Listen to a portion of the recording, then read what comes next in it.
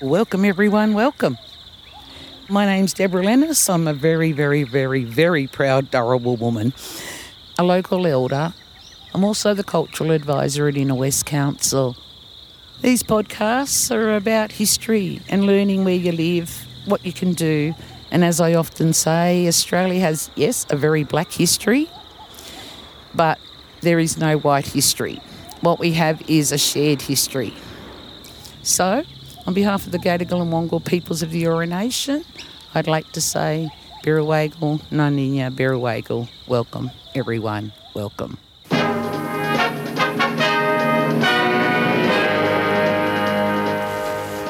Sydney, capital of New South Wales. Sydney's story is full of unique things. Building a bridge in Sydney over a harbour too. Famous things. And overlooking the famous harbour, Sydney Opera House. Iconic things. One of Australia's most iconic landmarks, the Sydney Harbour Bridge. Tall things. Sydney Tower, the instantly recognisable soaring symbol, has changed names. Oh, I remember this. I know a place. Hang on a minute. Why does the harbour hog all the icons? This is Inner West Icons, the other side of Sydney. I'm Bernie Hobbs, long time Inner Westie. Come with me to the Inner West, Gadigal Wangal country. This episode's icon is Callan Park in Rozelle. It's where you'll find Callan Park Hospital for the Insane, closed but still standing. It's the Inner West's biggest green space, and it's got a checkered history. Callan Park is a site of horror and a site of healing. Find out why this spot was chosen for mental health. You know, you got better by doing, by being in nature. How green therapy came and went. When I first came here, you weren't allowed to be on the grass. How community fights to keep it going. This place has got social function. We don't want it abandoned. Because the quality of our parks matters. There's a big gap between the children who live with high quality and low quality green space regarding their mental health well-being.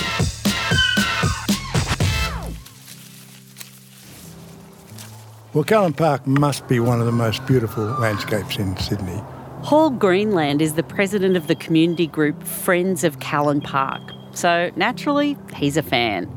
It's a horseshoe-shaped valley, if you like, that runs down to Sydney Harbour. There's a kilometre of harbour foreshore. It's dotted with remarkable heritage buildings. It's just a most extraordinary landscape. You won't find the like of it anywhere, I think probably in Australia, because it is a colonial estate that is still intact and available. It is a pretty amazing place. Callan Park has more tree species than Central Park in New York. At 61 hectares, or 125 acres, it's the size of a small suburb. Camperdown, Ultimo, Birchgrove, I'm looking at you. You know, it was carved out of Gadigal and Wangal lands, and I don't think we can ever forget that. I'll get you to spread out just in here. So, does anybody know any of the plants at all? So, what about this big one up above? Drew Roberts is a tour guide with Shared Knowledge Cultural Centre in Sydney. He's taking us on an Aboriginal cultural tour in the remnant native bush at Callan Park. So I'm from the Yarrako Bundjalung, which means that I come from the black sand of the saltwater nation. And everyone's used to seeing this growing. Golden wattle. We call it black wattle. This plant would have been of vital use around here. So I'm just collecting the leaves. If you were to collect some and use it, you wash yourself with this and then the ticks will die and fall off you. Oh, that is great information. Yeah. So anyone go bushwalking? Yes. Yeah. I grew up with us being washed with this, A, for the ticks, but B, to also mask our scent when we're walking through country. So fold the leads into a ball and put it in your hand and hold him down really tight so it's all wrapped up, and then you rub around and around and around. It should feel a little bit tacky. Then you add a little bit of water and you keep rubbing. Oh, wow. So, has anyone been able to get the soap?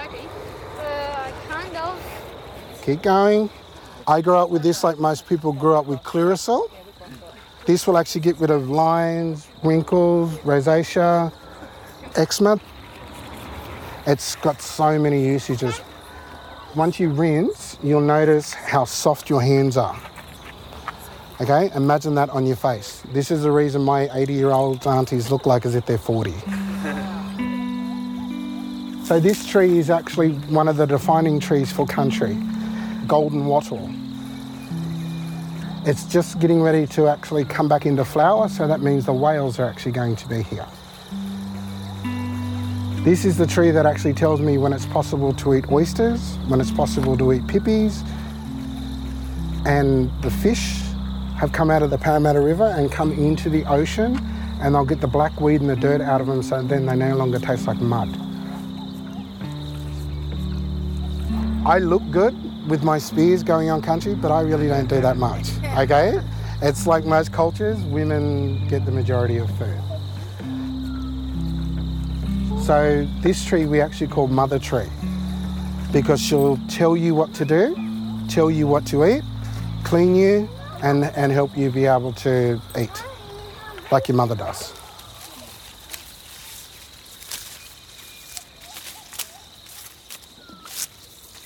So prior to colonisation, Callan Point was a major site for families. Deborah Lennis is the cultural advisor for Inner West Council. And the families she's talking about are families of the Gadigal and Wongal people of the Eora Nation. They've lived in what we call the Inner West for at least 20,000 years. So we did a lot of the fishing, usually in our bark canoes or the Nawi. The family would sit at the top of the point and stories, songs, movement, help catch more fish, and things like that. The younger ones and the teenagers would be up there. Mum out there fishing, bring it in, sit up there. So there's a lot of midden sites up there. Those Callan Park middens are over 4,500 years old. They're coastal middens made of the remains of shellfish. Shellfish like mussels, dulgull and rock oyster, badungi, in the Darug language of the Sydney Basin. Dulgull and badungi were caught and eaten in the same place year after year. Middens were often huge, metres tall and hundreds of metres wide. It was the makers of those Callan Park middens, the Wongal people, who encountered the British First Fleet on their land on the 5th of February 1788. Less than a year later, smallpox hit. The Wongal people who survived both worked with and resisted colonisation. The British camp at Sydney Cove expanded and became Sydney town. The colonists claimed the middens at Callan Park and middens all along Sydney Harbour foreshore. Why? Well, brick buildings need lime mortar. And shell was the main ingredient. Convicts worked in shell gangs, hauling and crushing shells, which were then burnt to make lime. 40 years after settlement, shell gangs of over 30 men were still collecting shells from Callan Park foreshore at Iron Cove. Historian Rosalind Burge says the middens of the Eora Nation built Sydney.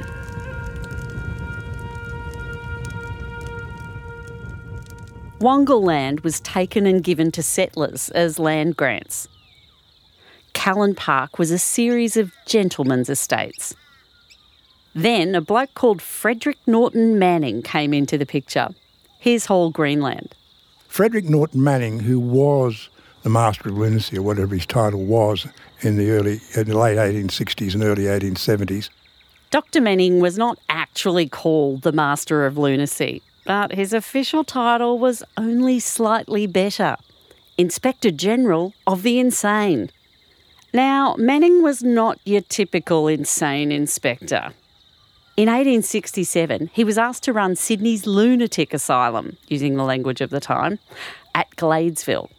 Manning took the job on one condition. He said he would like to go on a world tour and see what they were doing elsewhere.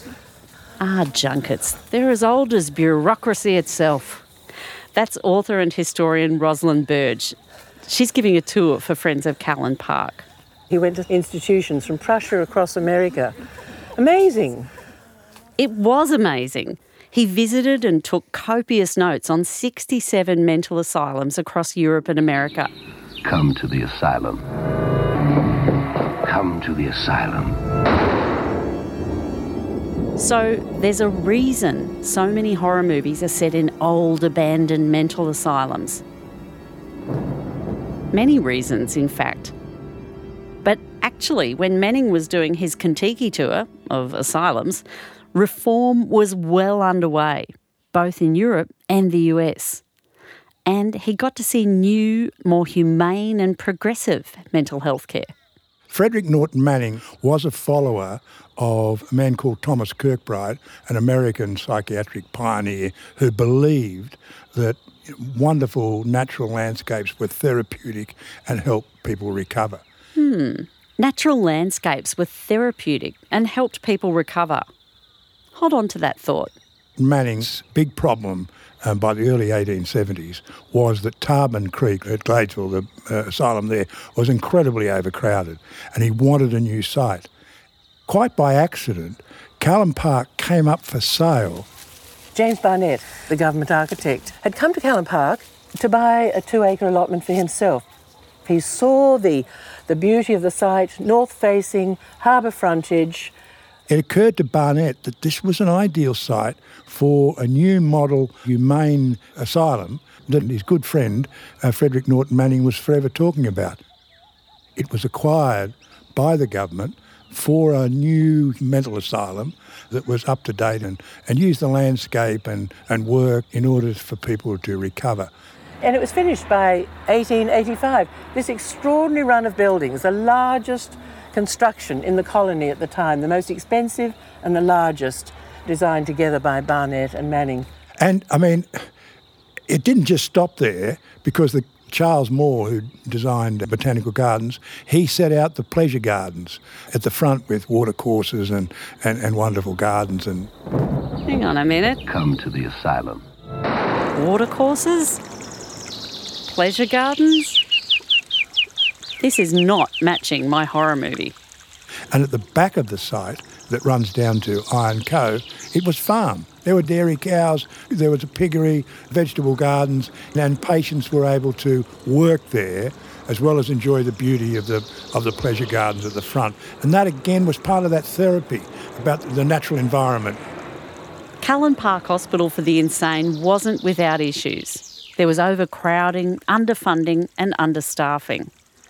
But its commitment to humane care, with patients working and being in nature as part of their treatment, continued under Frederick Norton Manning. Green therapy in action.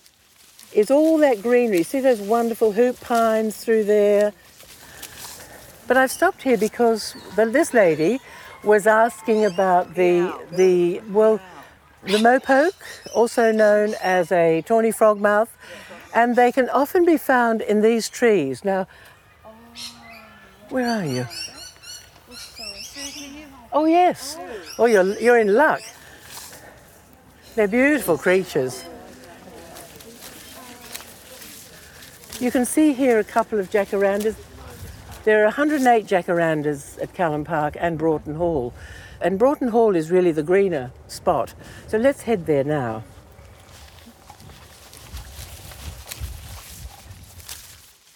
And this property was a private property until 1915, when it was lent by the owner, Frederick Langdon, to the government for returning shell-shocked soldiers.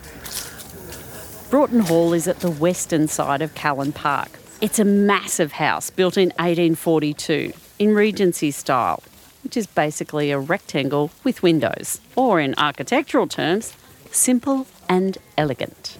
Rosalind Burge. And over here, these are the auxiliary gardens, a place where patients could work in the gardens. And just look as you come along here, Sidney Evan Jones, before drugs, he had all these distractions here at Broughton Hall for the patients. Enter mental health pioneer number 2, Sidney Evan Jones. Jones was one of Australia's earliest psychiatrists. As a young doctor, he'd joined Sir Douglas Mawson's Australasian Antarctic expedition in 1911. And his interest in mental health stemmed from that trip, where people dealt with paranoia. In 1925, Jones was appointed superintendent of Broughton Hall, a separate mental health facility to Callan Park Hospital for the Insane. And treatment-wise, he was on the same page as mental health pioneer number 1, Frederick Norton Manning, co-designer of Callan Park. Sidney Evan Jones believed that calming and beautiful surroundings were essential when treating mental health. So he reworked all of these grounds. There were flamingos, and you can still see their feet in the creek, and crocodiles as a distraction, it was said, for patients. No. Repeat, there were no live crocodiles as a distraction for patients. So we're looking for the crocodile. We had so much rain. Yes, he's sleeping very quietly. And about 2 years ago, the staff were cleaning out the bulrushes down here and found this wonderful creature. Have a look, it's moulded, like it's sculptured. Oh, yes, it's sandstone. We'll walk down here, there's strands of the rainforest. This is a black bean tree, and there was an article... Rainforest, a crocodile sculpture, flamingos, also not real. The Medical Journal of Australia described the grounds as building hills where none had been, valleys, sunken gardens, streams and bridges, all designed by Sidney Evan Jones for patients in his care, to distract, to soothe and to heal.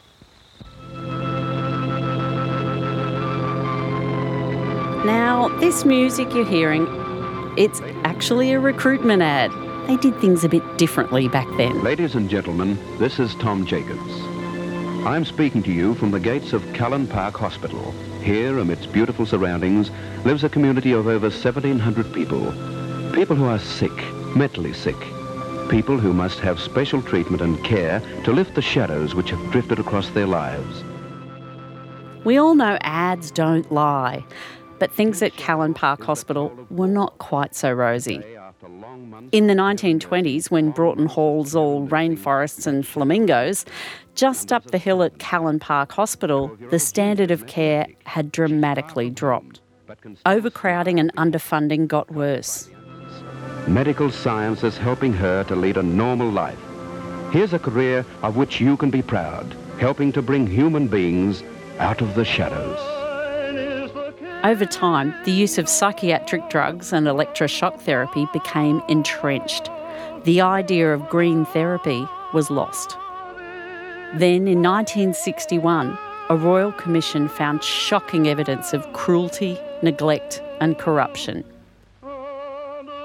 Callan Park had become shorthand for all that was bad in mental health care. It was the horror movie.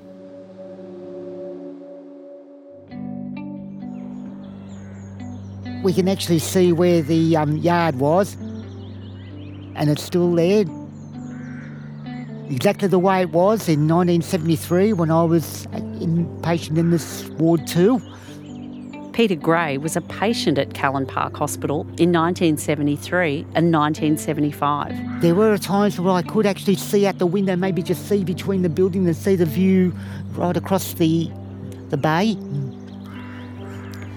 And it can be soothing, all right, it mightn't last long, but I still was able to have that time, even confined to this ward. When I first came here, the first period I was here, you weren't allowed to be on the grass. They didn't allow it, and that was very strict, and that was really bad. Because apparently they wanted to keep it in good condition. And then the nurse came up to me and said, no, not allowed to lie on the grass. And then, of course, that was it. Yeah, well, you had to do what you're told, though, didn't you? And really, I think that was still a good thing, though. There was still a deterrent. But then when I came here the second time in 1975, they relaxed the rules and you're allowed to lie on the grass, which was good. So the period when I was training, people thought medication was going to cure people. Jenna Bateman trained and worked as a mental health nurse at Callan Park Hospital in the 80s. Later, she became CEO of the peak body for mental health organisations in New South Wales. But certainly when you speak to anybody who was here, they remember the beautiful grounds and they remember being out and about in it and the water, the views of the water. It certainly had meaning for people who were here as patients.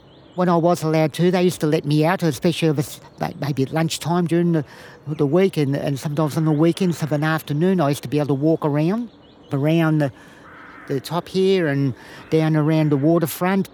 Certainly made you feel alive. I got to say, my time as a nurse here, we used to take people for walks, but we didn't really connect it with the therapy other than getting a bit of exercise. It was certainly a good setting, just the same, even though it was still like a prison setting. There wasn't that kind of connection to, being in nature would be good for people mentally. And not just sitting in a room hoping the medication will work. Jenna Bateman loves Callan Park so much that she's a member of their bush care group and the community garden. I have been with Glover's Garden about 3 years.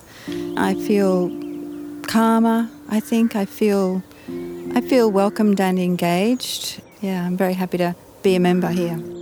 The Glover Street Garden at Callan Park is the oldest community garden in Sydney. Go Inner West! When it was first set up in the 1980s by local residents, patients from Callan Park Hospital were members too and gardened regularly, like back in the old days. You can see we've got pumpkins growing up here, hiding underneath. This end of the garden is pretty much our orchard end, so that's a nectarine. Stephen Gillespie's the coordinator of the Glover Street Garden. Over there, a pear, there's citrus, there's a lemonade tree, a lime tree and a lemon. In the pot there, we've got a curry leaf tree. Today, locals like Kimmy and Emma like getting their hands dirty. I've been doing lots of stuff for the chickens because I'm the Minister of Chickens on the committee. I probably make it down 3 times a week, but sometimes one of those times will just be to put the girls to bed, the chickens, or to let them out. Oh, I love it. I could easily, lose track of time here. It's kind of, you can just chill and not really have to worry about life. Yeah. My name is Kimmy, and I like to say, yes, I like reading here in the garden, and reading is my meditation. Good for my mental health. Thank you. My name is Xiaoqi Feng, and you can call me Xiao. So I'm an associate professor in urban health and environment at UNSW School of Population Health. Zhao's been trying to answer a question that governments and policymakers kept on asking. They would like to know how much green space we need. At the time, it's like $1 million question because who knows, right? Zhao now has the answer to that $1 million question. My research shows that if you live in a neighborhood with 30% or more tree canopies and green space, it's really good for your mental and physical health. So the science is in. 30% tree canopy and green space benefits our mental and physical health. And Zhao's research is shaping Sydney. City of Sydney last year, 2021, they launched the policy about Sydney greening strategy. Directly used my research evidence to make it so we make sure that there is 30% or more tree canopies and green space in Sydney. From our research, we find that if we could leave 30% or more tree canopy and green space, it helps reduce loneliness, anxiety, and depression. But here's the thing that Zhao points out. Not all green space is equal. Think back to when you were a kid. Was there a park that was always empty?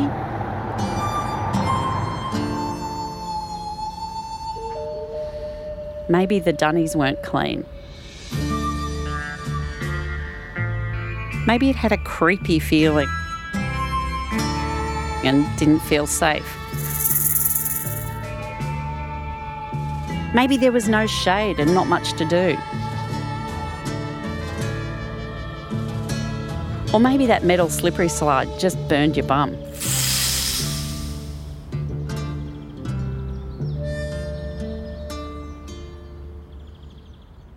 Quality, I think, is very important, but how we define the quality, I mean, everyone have a different opinion about the quality. For example, if you're a dog lover, and if the park allow the dog off leash, you may think this is high quality to you. However, for the same reason, some people decide not going to this park and market as a low quality because they're scared about dog running around. All the parks are not the same. They're not equal, and also not equal to everyone. Zhao says that while we all define the quality of a park in our own way, like, can I bring Stella there? In general, high-quality parks are safe, clean, have biodiversity and variety. You can do more than one thing there. Once you crack those criteria, the mental health of both kids and adults benefit. So we find that if women who after give birth living in high-quality green space, they reduce the risk of developing postpartum depression by 26%. I think that's amazing, given if we don't have to have the medication. And what we also find with a longitudinal study, what that means is you track the people over time. We find the children who always live with high-quality green space, not only at the start point, their mental health well-being is better than their peers who living with low-quality green space, but over time, they have a lot of much better mental health. There's a big gap between the children who live with high-quality and low-quality green space regarding their mental health well-being. But why this may be the case is because you can imagine, like if you're kids or adult, if the park is low quality, why you would like to go there? And you don't feel safe, you don't feel there's much for your kids to play, so they don't use it, and then they can't get much benefit from it. And what does all this have to do with Callan Park? Zhao says Callan Park is a high-quality green space. It has a lot of variety and biodiversity. So I think Callan Park is not only well-positioned, but they used the natural resource and well-designed. And people going there, they can do a lot of things, not just one thing. Based on Zhao's research, the natural landscape of Callan Park has a positive impact on mental health. And as First Nations people say, healthy country, healthy people. Nearly 150 years ago, this place was deliberately chosen to be a therapeutic landscape. And although Callan Park Hospital closed in 2008 after more royal commissions and deinstitutionalisation, mental health services still exist at Callan Park, along with places like the Community Refugee Welcome Centre and Riding New South Wales. But a beautiful landscape, only 6 traffic lights from the CBD, it's valuable. The biggest pressures and the biggest dangers, really, that Callan Park has faced over the last four decades has been state governments of both political complexions. Both of them have tried to sell off large parts of Callan Park for residential development. Fortunately, the community has been able to fight back. Open space is not for sale. Open space is not for sale. Save Callan Park! So Friends of Callan Park have been fighting for public open space and green spaces and for psychiatric services, first to be retained at Callan Park and then to be reinstated at Callan Park. Sometimes the debate was rather sharp because there was some stigma about Callan Park as a place of torture and neglect and mistreatment of people with mental health, and there was a great deal of that in the past. But, on the other hand, there was also success stories. Council has surveyed local residents since 2001, and the people keep saying we want mental health services to stay at Callan Park. We are hoping that the government might see sense and introduce step-up services where people are building up to an acute episode and step down when they're released from an acute site.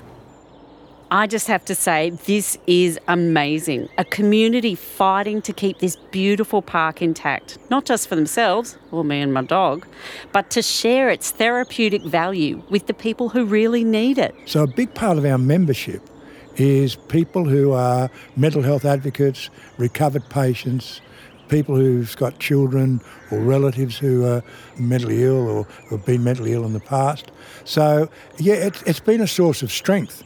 And I think also it's given us a certain moral cachet. We're not just greedy kind of champagne socialists or NIMBYs or whatever, but we're people who, recognise this place has got social function and we don't want it abandoned. I mean, people are coming here to play sport, people are walking through here, people are, walking their dogs. It's good to have mental health services and people recovering from mental health conditions in the community. This place is in the community. Thank goodness for therapeutic, high-quality green spaces like Callan Park. But I have to say, every once in a while I just have a bit of trouble getting off the couch and getting me some of that nature therapy. So Zhao Feng is here with some practical advice to finish this episode. So when we talk about, nature prescription, to Australian, I think this may be a new concept. Other countries such as UK and Canada, they actually have very large-scale nature prescription. So what a nature prescription looks like? Okay, just getting my good pen. To Ms. Bernie Hobbs, Marrickville, from Dr. Bernie Hobbs. Always wanted to be a doctor. Prescription, go to Callan Park, BYO book, blanket and Stella. Done. My nature prescription. Yes, it's a real thing. A doctor, psychologist or therapist prescribes time in a high-quality green space to help your mental health, just like the early days of Callan Park Hospital and Broughton Hall. The community keeps fighting for Callan Park to continue as a site for mental health services and a high-quality green space for the public, so we can all get our nature prescriptions filled. Our next Inner West icon is Bumali Aboriginal Artists Cooperative. The community can form an artist cooperative and you can take control. And everyone thought they were deadly. Inner West Icons is hosted by me, Bernie Hobbs. It's researched, written and produced by Jane Curtis. Sound engineering by John Jacobs. Special thanks for this episode to Rosalind Burge. Artwork by Dylan Tonkin. Editorial Brains Trust, Kate Lawrence. This podcast is made with support from Inner West Council's Community History and Heritage Program.